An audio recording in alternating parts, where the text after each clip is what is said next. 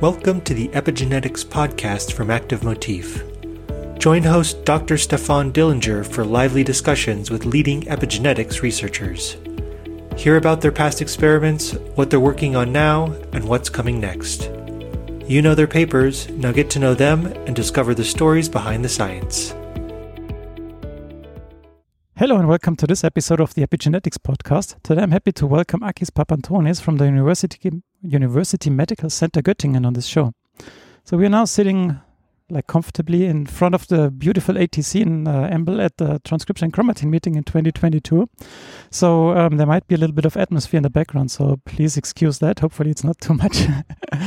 So Akis, please let me briefly introduce you to our audience. You received your PhD from the National and Kapodistrian University of Athens, Greece in 2008. You then moved on to do a postdoc at Oxford University in the UK. After that, you moved on to the University of Cologne, where you became junior group leader in 2013. And since 2018, you are professor of translational epigenetics at University Medical Center Göttingen in Germany. Sounds right. So to start off this interview, I'd like to know, how did you get interested in biology in the first place? I mean, admittedly, it happened by accident. So all the good students when I was young, 100 years ago, they all wanted to become either doctors or lawyers. So I tried to become a doctor. So you have this general exam that everyone gives at the end of their high school years. But I didn't make it. I didn't make the cut for the medical school. And I got into biology, and my parents sort of insisted that I try it out. And I actually liked it, and then I never went back. So this is how it all started. And the same applies to molecular biology. I wanted to be a comparative zoologist at the beginning. And that sounds very definitive and very concrete. Collect insects and find out why one is... I thought that was so fascinating. And then, we did a couple of lab practicals, and I discovered DNA and so on and so forth, and I became interested in it. Yeah. So was this the same with your academic career? So did you plan to do an academic career from the start, or how did you end up in academia? No, I mean, again, as a scientist in the life science, one shouldn't sort of believe in luck or whatever, or fate, but it sort of happened by itself. So I was, you need to do a diploma thesis to get your degree, and I did one in a molecular biology lab, and then one day towards the end of my tenure there, let's say, the head of the lab came and said, "So, are you staying for a PhD?" And sort of very casually I said, "Sure." And I just stayed. So not much thought came into that. But I think ever since I started my PhD, I knew that I wanted to do research in some capacity or other. Yeah, so coming to a science that centers around the rules that govern gene expression in response to developmental and extracellular cues and how genome architecture plays into this. So this is taken from your website. Yeah, true. So let's start in the year 2010. There you asked the question whether active RNA polymerases track along their templates to produce a transcript, or if it's the other way around. So what did you find there? Does it? So, I mean, this has been, a highly cited manuscript, but also highly controversial. So the idea was I should say that there is in vitro evidence of the RNA polymerase being to pull a piece of DNA, right? So if you mobilize the polymerase, it will pull whatever DNA you feed it. So it is possible. But the idea was that maybe it's not polymerases that sort of diffuse everywhere in the nucleus trying to find the target, but maybe they're concentrated into little clusters or hubs or factories, as we were calling them, and I mean, I still am. And then the sort of DNA has to find the right type of factory, that has the right type of transcription factors. And so it was relatively controversial in 2010, this idea. Of course, relative is always movement. Movement is always relative, I wanted to say. But the idea that you have multiple polymerases in a cluster, and then multiple DNAs will come in, get reeled through these polymerases and get transcribed, I think has gained some traction. And all the recent advances talking about, phase separation in the nucleus and condensates, transcriptional condensates, what have you, is to some extent in that direction.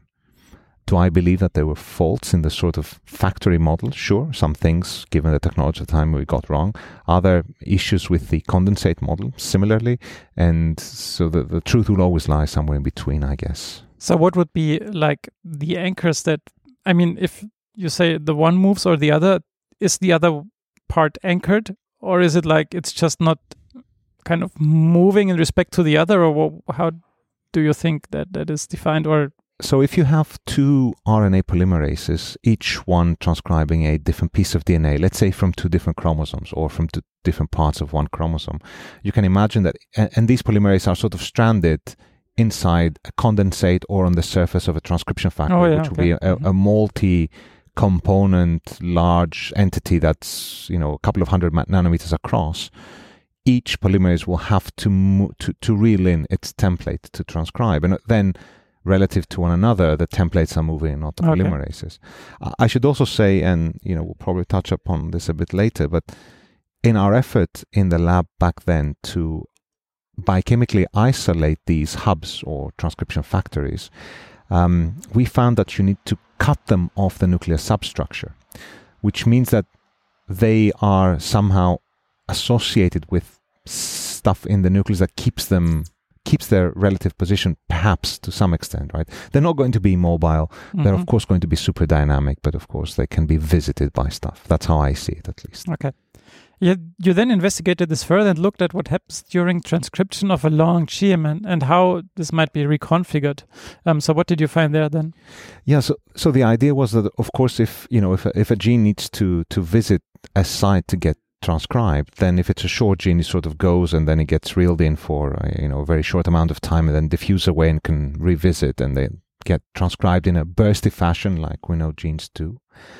But of course, if it's a very long gene, as the elongating polymerases have gotten, let's say, halfway through the gene, then there's a very long piece of chromatin that is sort of diffusing away. So what happens to that?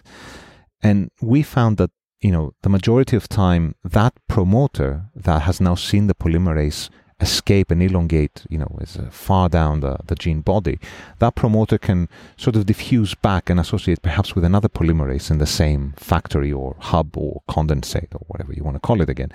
And this would always have, let's say, the transcribed bit of the long gene and the promoter very close in 3D space most of the time. And we showed this, it was around 2012, I think, that it was published. And soon after, also, Gerd Glober's lab made a very similar observation using now an anchored enhancer onto a relatively long gene that is being transcribed. So, yeah. So would this then look different for like a very active gene than to a maybe not so active gene?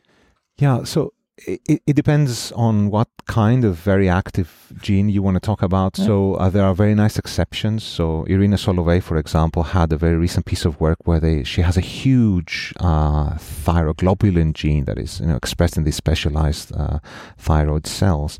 And it's very large, but it's also hugely transcribed. So, and she could show that it forms a large loop decorated by lots and lots of RNA polymerases.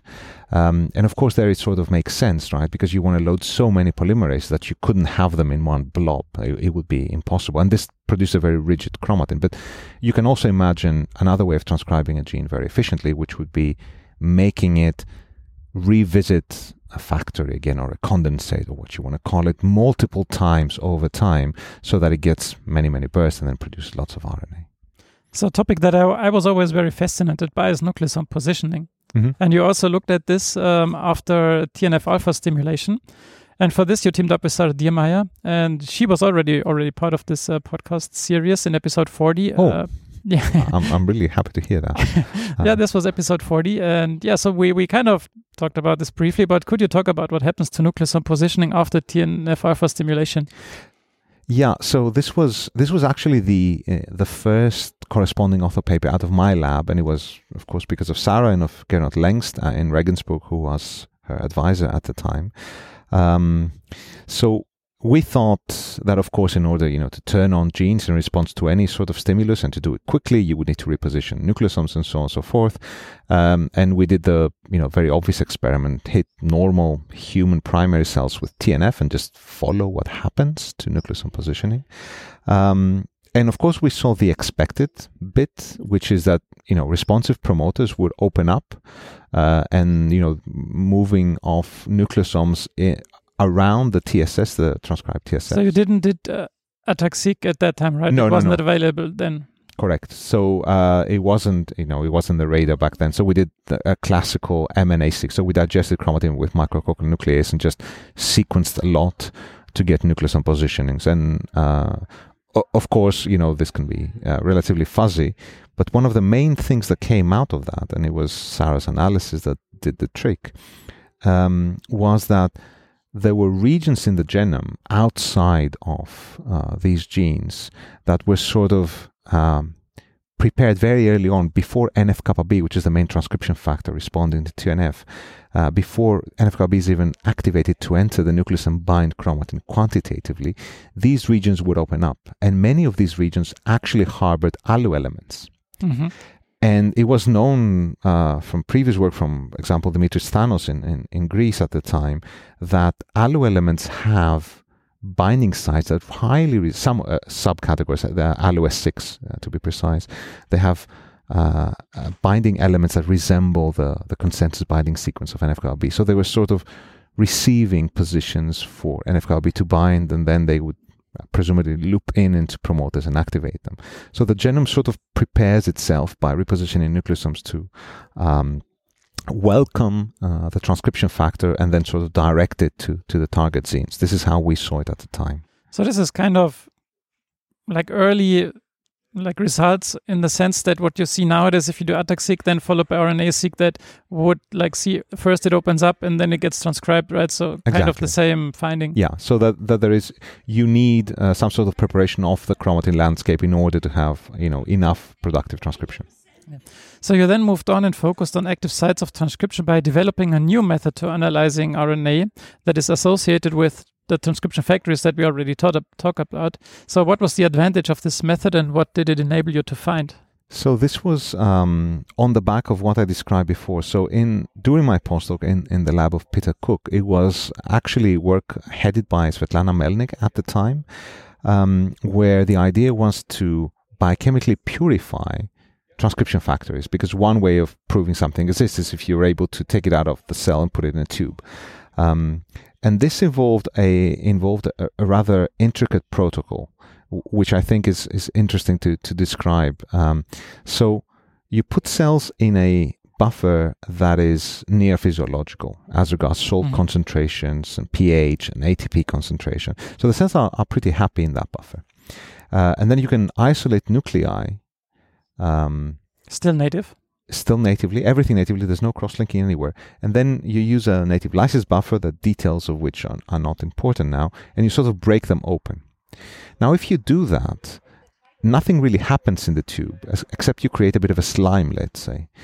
But if you add group 3 caspases to this mixture, so caspases 6, 8, 9, and 10, which, by the way, do not cut any of the subunits of RNA pol 2, or most of the other polymerases, then you release something in the supernatant, which of course at the time we had no idea what it was. So then Svetlana took these released complexes or parts of complexes from the supernatant, just ran them on a large 2D native gel, and essentially got 3 blobs. And then she could show that these 3 blobs were pol 1, pol 2, pol 3. So she had a way of isolating large fragments from transcription factors. We went on to do mass spec on these and show that they are the right thing. So if you're able to do that, that was our rationale at the time, then you could just take that supernatant with these parts of factories, throw them in a tube, and if this whole factory idea is at all correct, you should get nascent RNA profiles, because this is where nascent RNA is supposed to be produced. So essentially what we did is we replicated the factory isolation protocol and threw it in Trizol. Isolate RNA and sequence it together with Carsten Ripper from Heidelberg. And we were amazed to see that we recovered beautiful nascent RNA profiles. And this was at the time where people were using, run-on assays, which of course were far more complicated back then, like GROW-seq. So we still use what we call factory-seq or nascent RNA factory-seq in the lab routinely to look at nascent RNA profiles. And it's just that.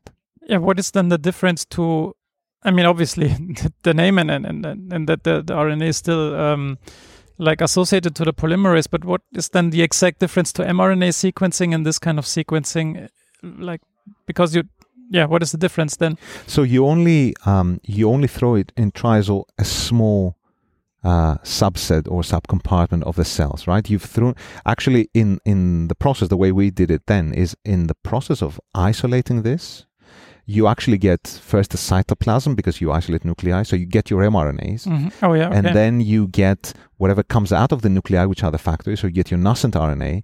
But there's a step before that where you've chopped out chromatin that is not associated to anything, is not stranded somewhere. And if you take the RNA out of that, you can also map chromatin-associated RNAs. And in that paper, we sort of mapped all the different subfractions in one go. And we could show that they're very different to one another. Oh, that's very interesting to see. Yeah? So then you moved on and started to focus more on genome conformation. What you then did was to develop 3C without the cross-linking. Why did you feel that was necessary in the first place? And what did you find using this new technique? So that was, we started trying to do that back in 2014-15, and there was a big discussion at the time, and it was generated by a very nice piece written by Giacomo Cavalli and Sergei Razin, saying, well, formaldehyde cross-linking in vivo in cells is very much a black box, and we do use it, indiscriminately across molecular biology. But what if, right? So we thought, is there a way of doing this without cross-linking? And people had tried some things like, putting uncross-linked cells in agarose plugs. But these were very inefficient in the sense that, you lose lots of material when you try to purify, and you have tons of agar and so on and so forth. So what we did is we again went back to this factory idea. So if you have cells that are in a physiological buffer, so you would presume, and back in the day, in the mid 80s, people have tested these cells for transcriptional competence using run-on assays in vivo, and they were, they could run on very efficiently. So they were, in theory, transcriptionally active. You can hit them with TNF and they will respond, for example. So we thought, if they are responding properly to transcription, they should be folded properly. So we could just do the 3C protocol like you would without any sort of cross-linking and see what happens. Now, I want to make a small parenthesis here. So obviously our technique is based on the concept of chromosome conformation capture on 3C, which was introduced by Job Decker in 2002. But as Job also very often says, there was a paper in Science as well. So the 3C paper was in Science in 2002. There was a paper in 1993 in Science again, from a guy that was an assistant professor at the time in Vanderbilt University, and I'm forgetting his name now, but it will come to me. So they managed to do essentially a native 3C back in the day, showing a very short-range looping, admittedly, between a regulatory element and the promoter of a responsive gene, a hormone responsive gene. So they had a looping, a loop of 10 kb or something, cutting chromatin and then putting it together already in 1993, right? Cullen et al., Science 1993. So this, the idea that you could do it without cross-linking was sort of already there. So what we did is we just cut very briefly with an enzyme in this near physiological buffer, and then we just washed away whatever didn't want to stay inside our, very happy physiologically swimming nuclei, and added ligase to the mix. And this very short, so our cutting was 30 minutes. Our ligation was an hour and a half or so. And then we just took that DNA and started doing 3C, 4C, high C. And we found that although the maps look very different because, you don't have cross-links, so you don't get all the secondary information, that is not noise. In the high C, it actually has some meaning for the most part. We didn't get that, but we got focal interactions that were the right ones, CTCF enhances promoters, and so on and so forth. Of course, the question is, so what, right? Okay. And I think that paper had one big finding that I'm particularly fond of, being biased, of course, and that is that when we use that to do, let's say, 4C, we found that the contacts did decay with distance, and they sort of stop at the boundaries of the topological domain that high C had found. So we view this as sort of native evidence of actual insulatory properties of, domain boundaries, CTCF boundaries, and so on and so forth. So without having to use any cross-linking, we show that these topological restrictions indeed hold true in a native environment. And I think that's quite important. So it's like in physics, if you measure something, then you will disturb the system and it will have some effect on the system. So do you think that doing it natively and handling all those things would introduce also a bias to it? Or is it like that the formaldehyde cross-linking is a bigger bias than what you normally would do? Or the handling is anything the same, then it doesn't matter? No, I think mishandling something, of course, that is not cross-linked might pose more dangers, of course. Having said that, whenever we had, and we've actually published native 4Cs because that works very, very well, very often. It's also visually very close to the crosslink 4C, so it's easy for people to sort of cope with what it looks like. I think it really it shows that even if you crosslink, you really don't get actual biases. They both look quite similar, and because they are so different in nature, I think we can sort of semi-safely say that they are okay, both of them. You then also looked you went further into the chromosome and chromatin and genome organization field, and also looked at senescence, and this is also something I worked on, so I'm naturally also interested in that. So how does the 3D structure of the genome contribute to cellular senescence, and which factors are involved in this process?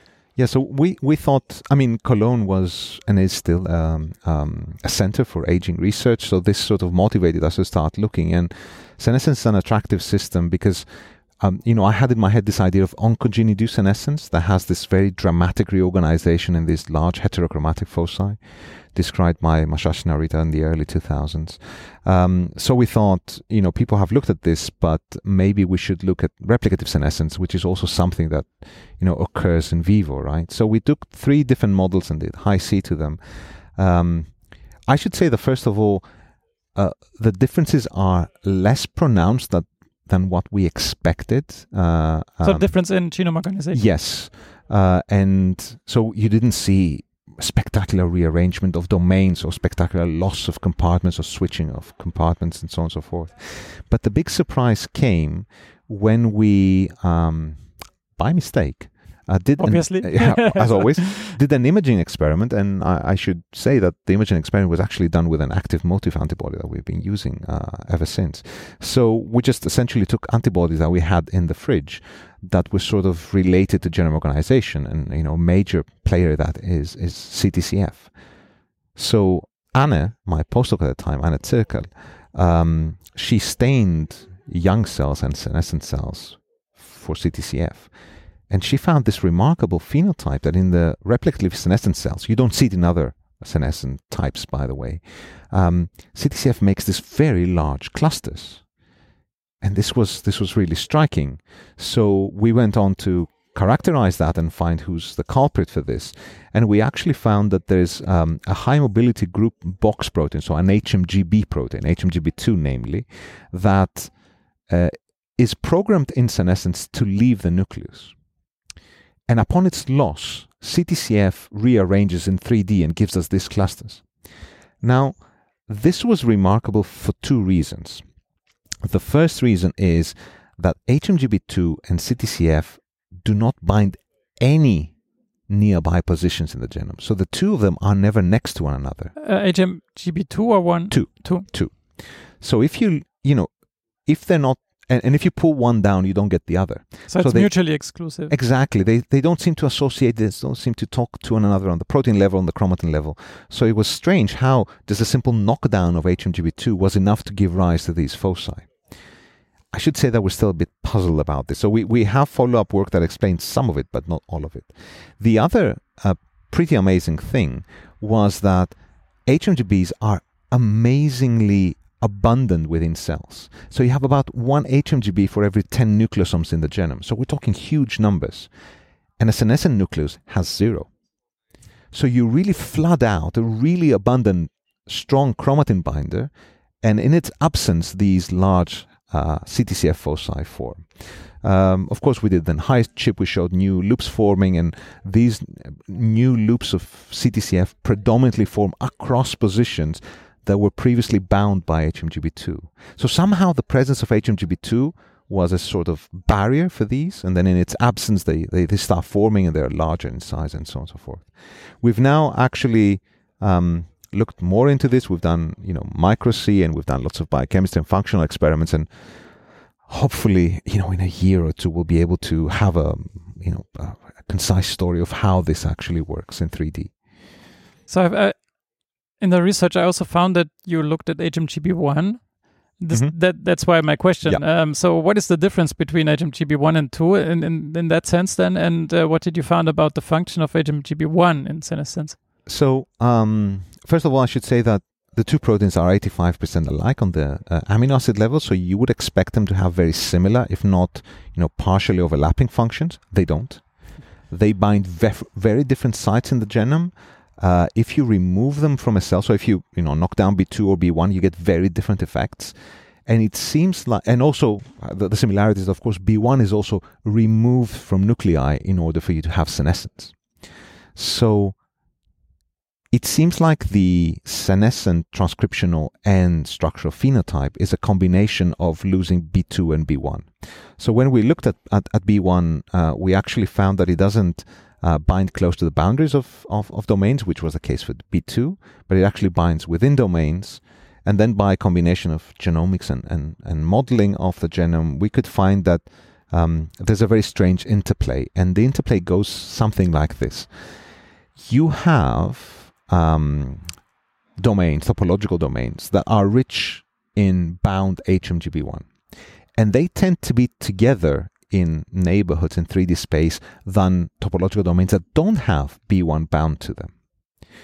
And these particular domains that have B1 in a young, normal, proliferating cell, they also tend to have inside them pro-inflammatory genes that or what they're called SASP genes, so senescence-associated secretory phenotype genes, that are inactive in a proliferating cell.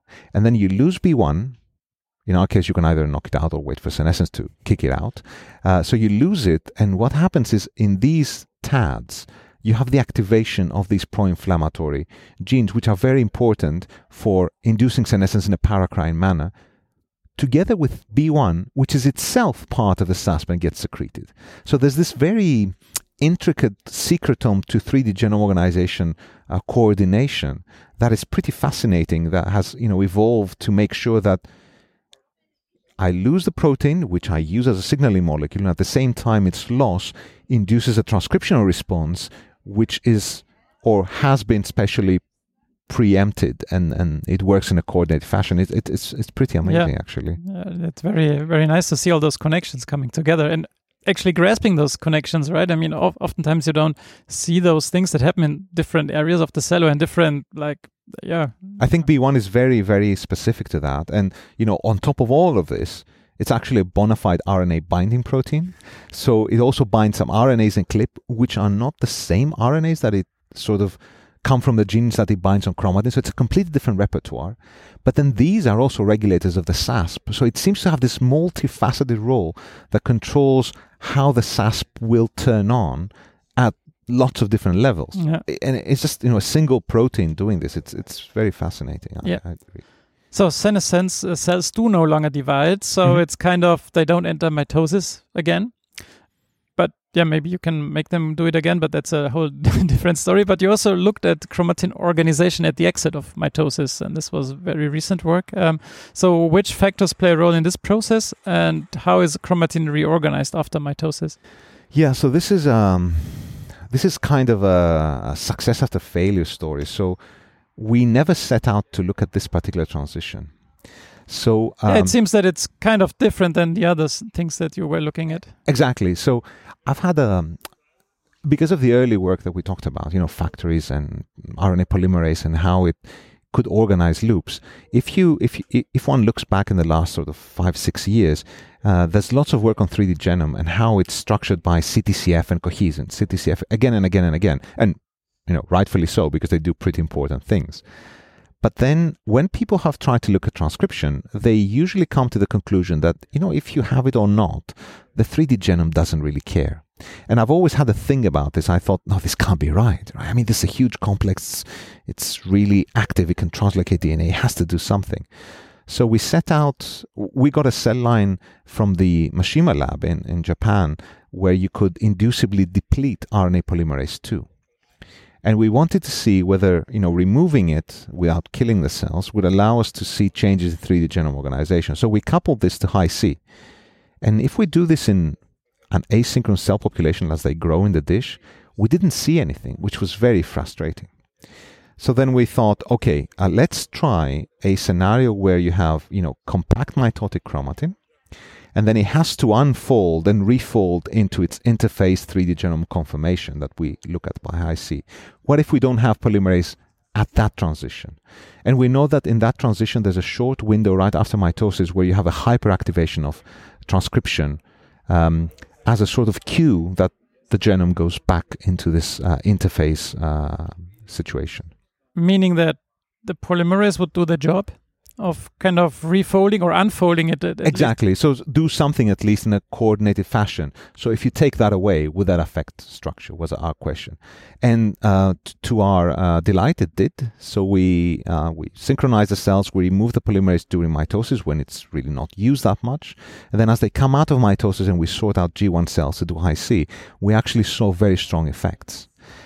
Having said that, we started off to put all the weight on the polymerase II.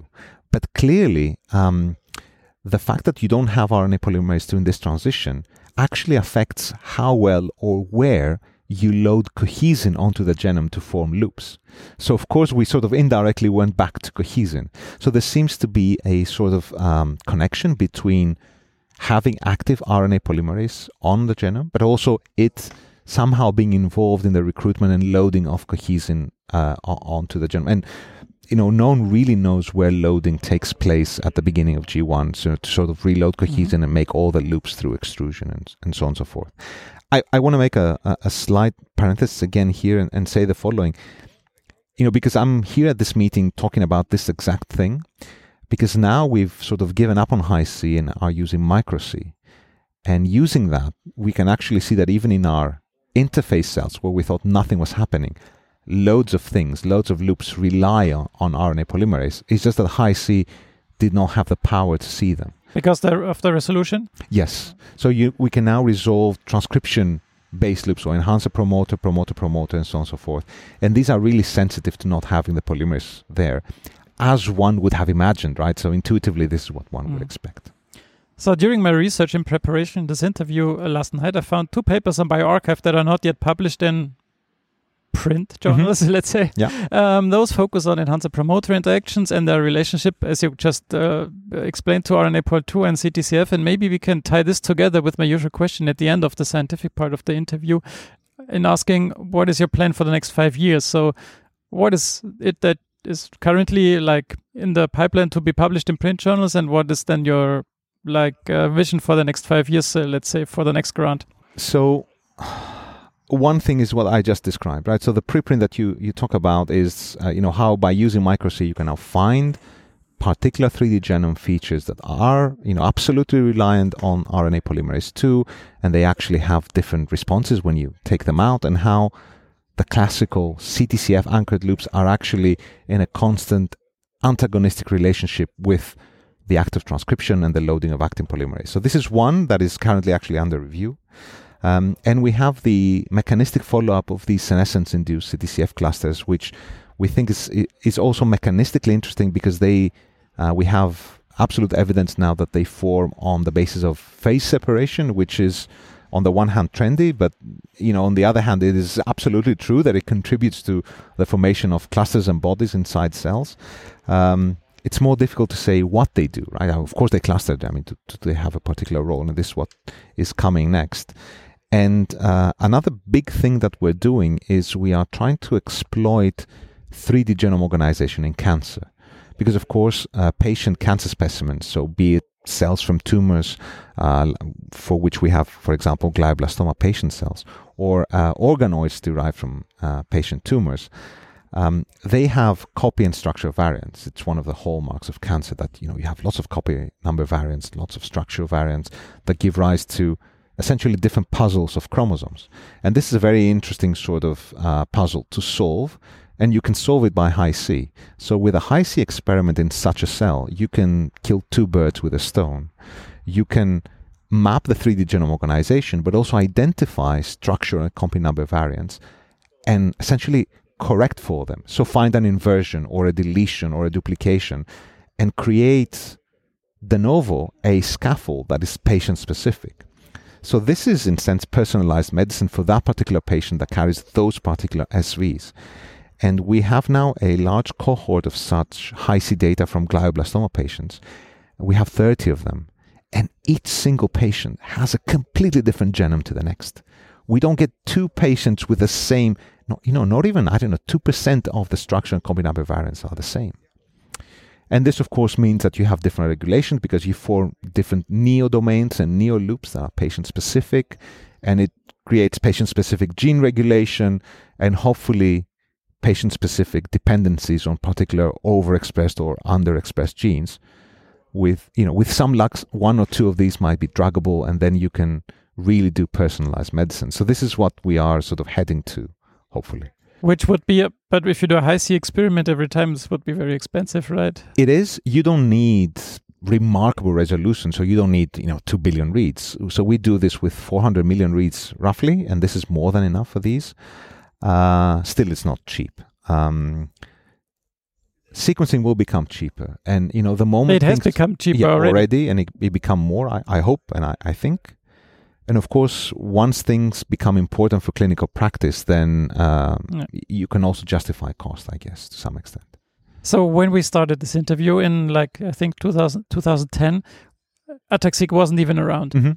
And now we are talking about micro-C and all those fancy methods. So what is the difference in methods that you are currently using and that you used 5 years ago and 10 years ago? So although I'm generally conservative with these things, I think, and I should also admit, publicly here in the podcast, that I didn't believe that micro-C would work in large genomes. I thought it's okay for yeast, but it's never going to work. I think that, micro-C is one big thing that we're starting to really believe in, the same way that, us and many others have now believe in nascent RNA sequencing. What do you mean in believing? Is it more a feeling, or is there evidence? I mean, believing means willing to spend the money to do it because it gives us data that are more meaningful for the questions we want to ask. I think both Hi-C and micro-C work well, but they just address in different ways different features of the 3D genome. What I would like to see is, long read sequencing with really high throughput. So you could do some of the 3D genome assays at that level with very long reads and then have single molecules with multiple loops or multiple features on them. And it feels like this is also coming. Mm. So I think this would be the major differences right now. So to finish off this interview, I have two more rather general questions. Mm-hmm. The first one, and I think there might be a nice answer to that already. I have the feeling. Did you at one point of your career face a situation that you've reached a dead end and did not know how to proceed to unravel the questions you wanted to answer, and how did you then overcome it? So I guess the answer to that is every day and never. Because in a sense, science, and I tell this to my PhD students from sort of day one, is a sort of row of constant frustration, smaller or larger, right? And you just need to learn how to cope. And very often you design carefully an experiment, you really like it, and then you have others that you really place no hope in, and then they give you this, spectacular result. Like for the CTCF clusters, for example, my response was, yeah, sure, just go and image them. Nothing's going to be there. And then she came back with these pictures, and I just couldn't believe them. So it has never been one moment. It has been lots of ups and downs non-stop ever since I started my postdoc, more or less.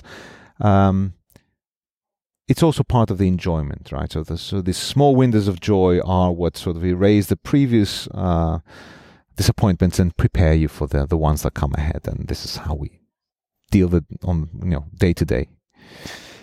So in the last 40 minutes, we have taken a journey through your scientific career. Can you maybe give a short summary about your most important finding? It might obviously be biased, or something that we might have missed in this interview. I think you've done a great work in covering lots of things. I want to talk about one thing very briefly, because I find it so it's a sort of underdog hero that I also very often tell my students. So when I was a postdoc in Oxford, we had we got a grant to do lots of sequencing with a facility back then in the UK. So we just did lots of RNA-seq at the time. At the time, RNA-seq was super fancy and it was expensive still, not like today.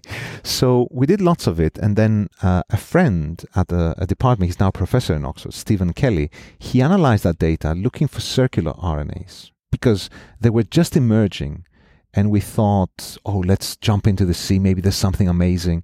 And by looking into that data set, we constructed a one-figure paper, which had essentially 3 panels. And the 3 panels showed that if you're a circular RNA emerging from any given exon in a huge amount of different data from human cells, then the more circularized that exon or these sets of exons, because you can have multi-exon circles, the more circularized they are, the more skipped by splicing are these particular exons. And we found this in early 2014, and we thought, isn't this very interesting? So if you want to circularize, you actually skip these, and then these parts of RNAs, because they have in them very active splicing sites, will self-circularize and form a circle. And we made this one-figure paper, and we sent it absolutely everywhere, and no one even sent it out for review. So we kept going, and at the time, Science had this format that was called brief communications, where they encouraged one-figure papers. So we kept sending it left and right, and no one would review it. So we sent it back to a journal into which I was publishing my obscure research from my PhD, a very good journal, very historical one, so Journal of Molecular Biology, which at the time had an impact factor that had really dropped, and so on and so forth. It wasn't considered top in any way, but I liked the journal, so we sent it there, and it got accepted, and it even made the cover of the figure. And this was in 2015, so it took us more than a year to publish, and this has now been cited more than 300 times.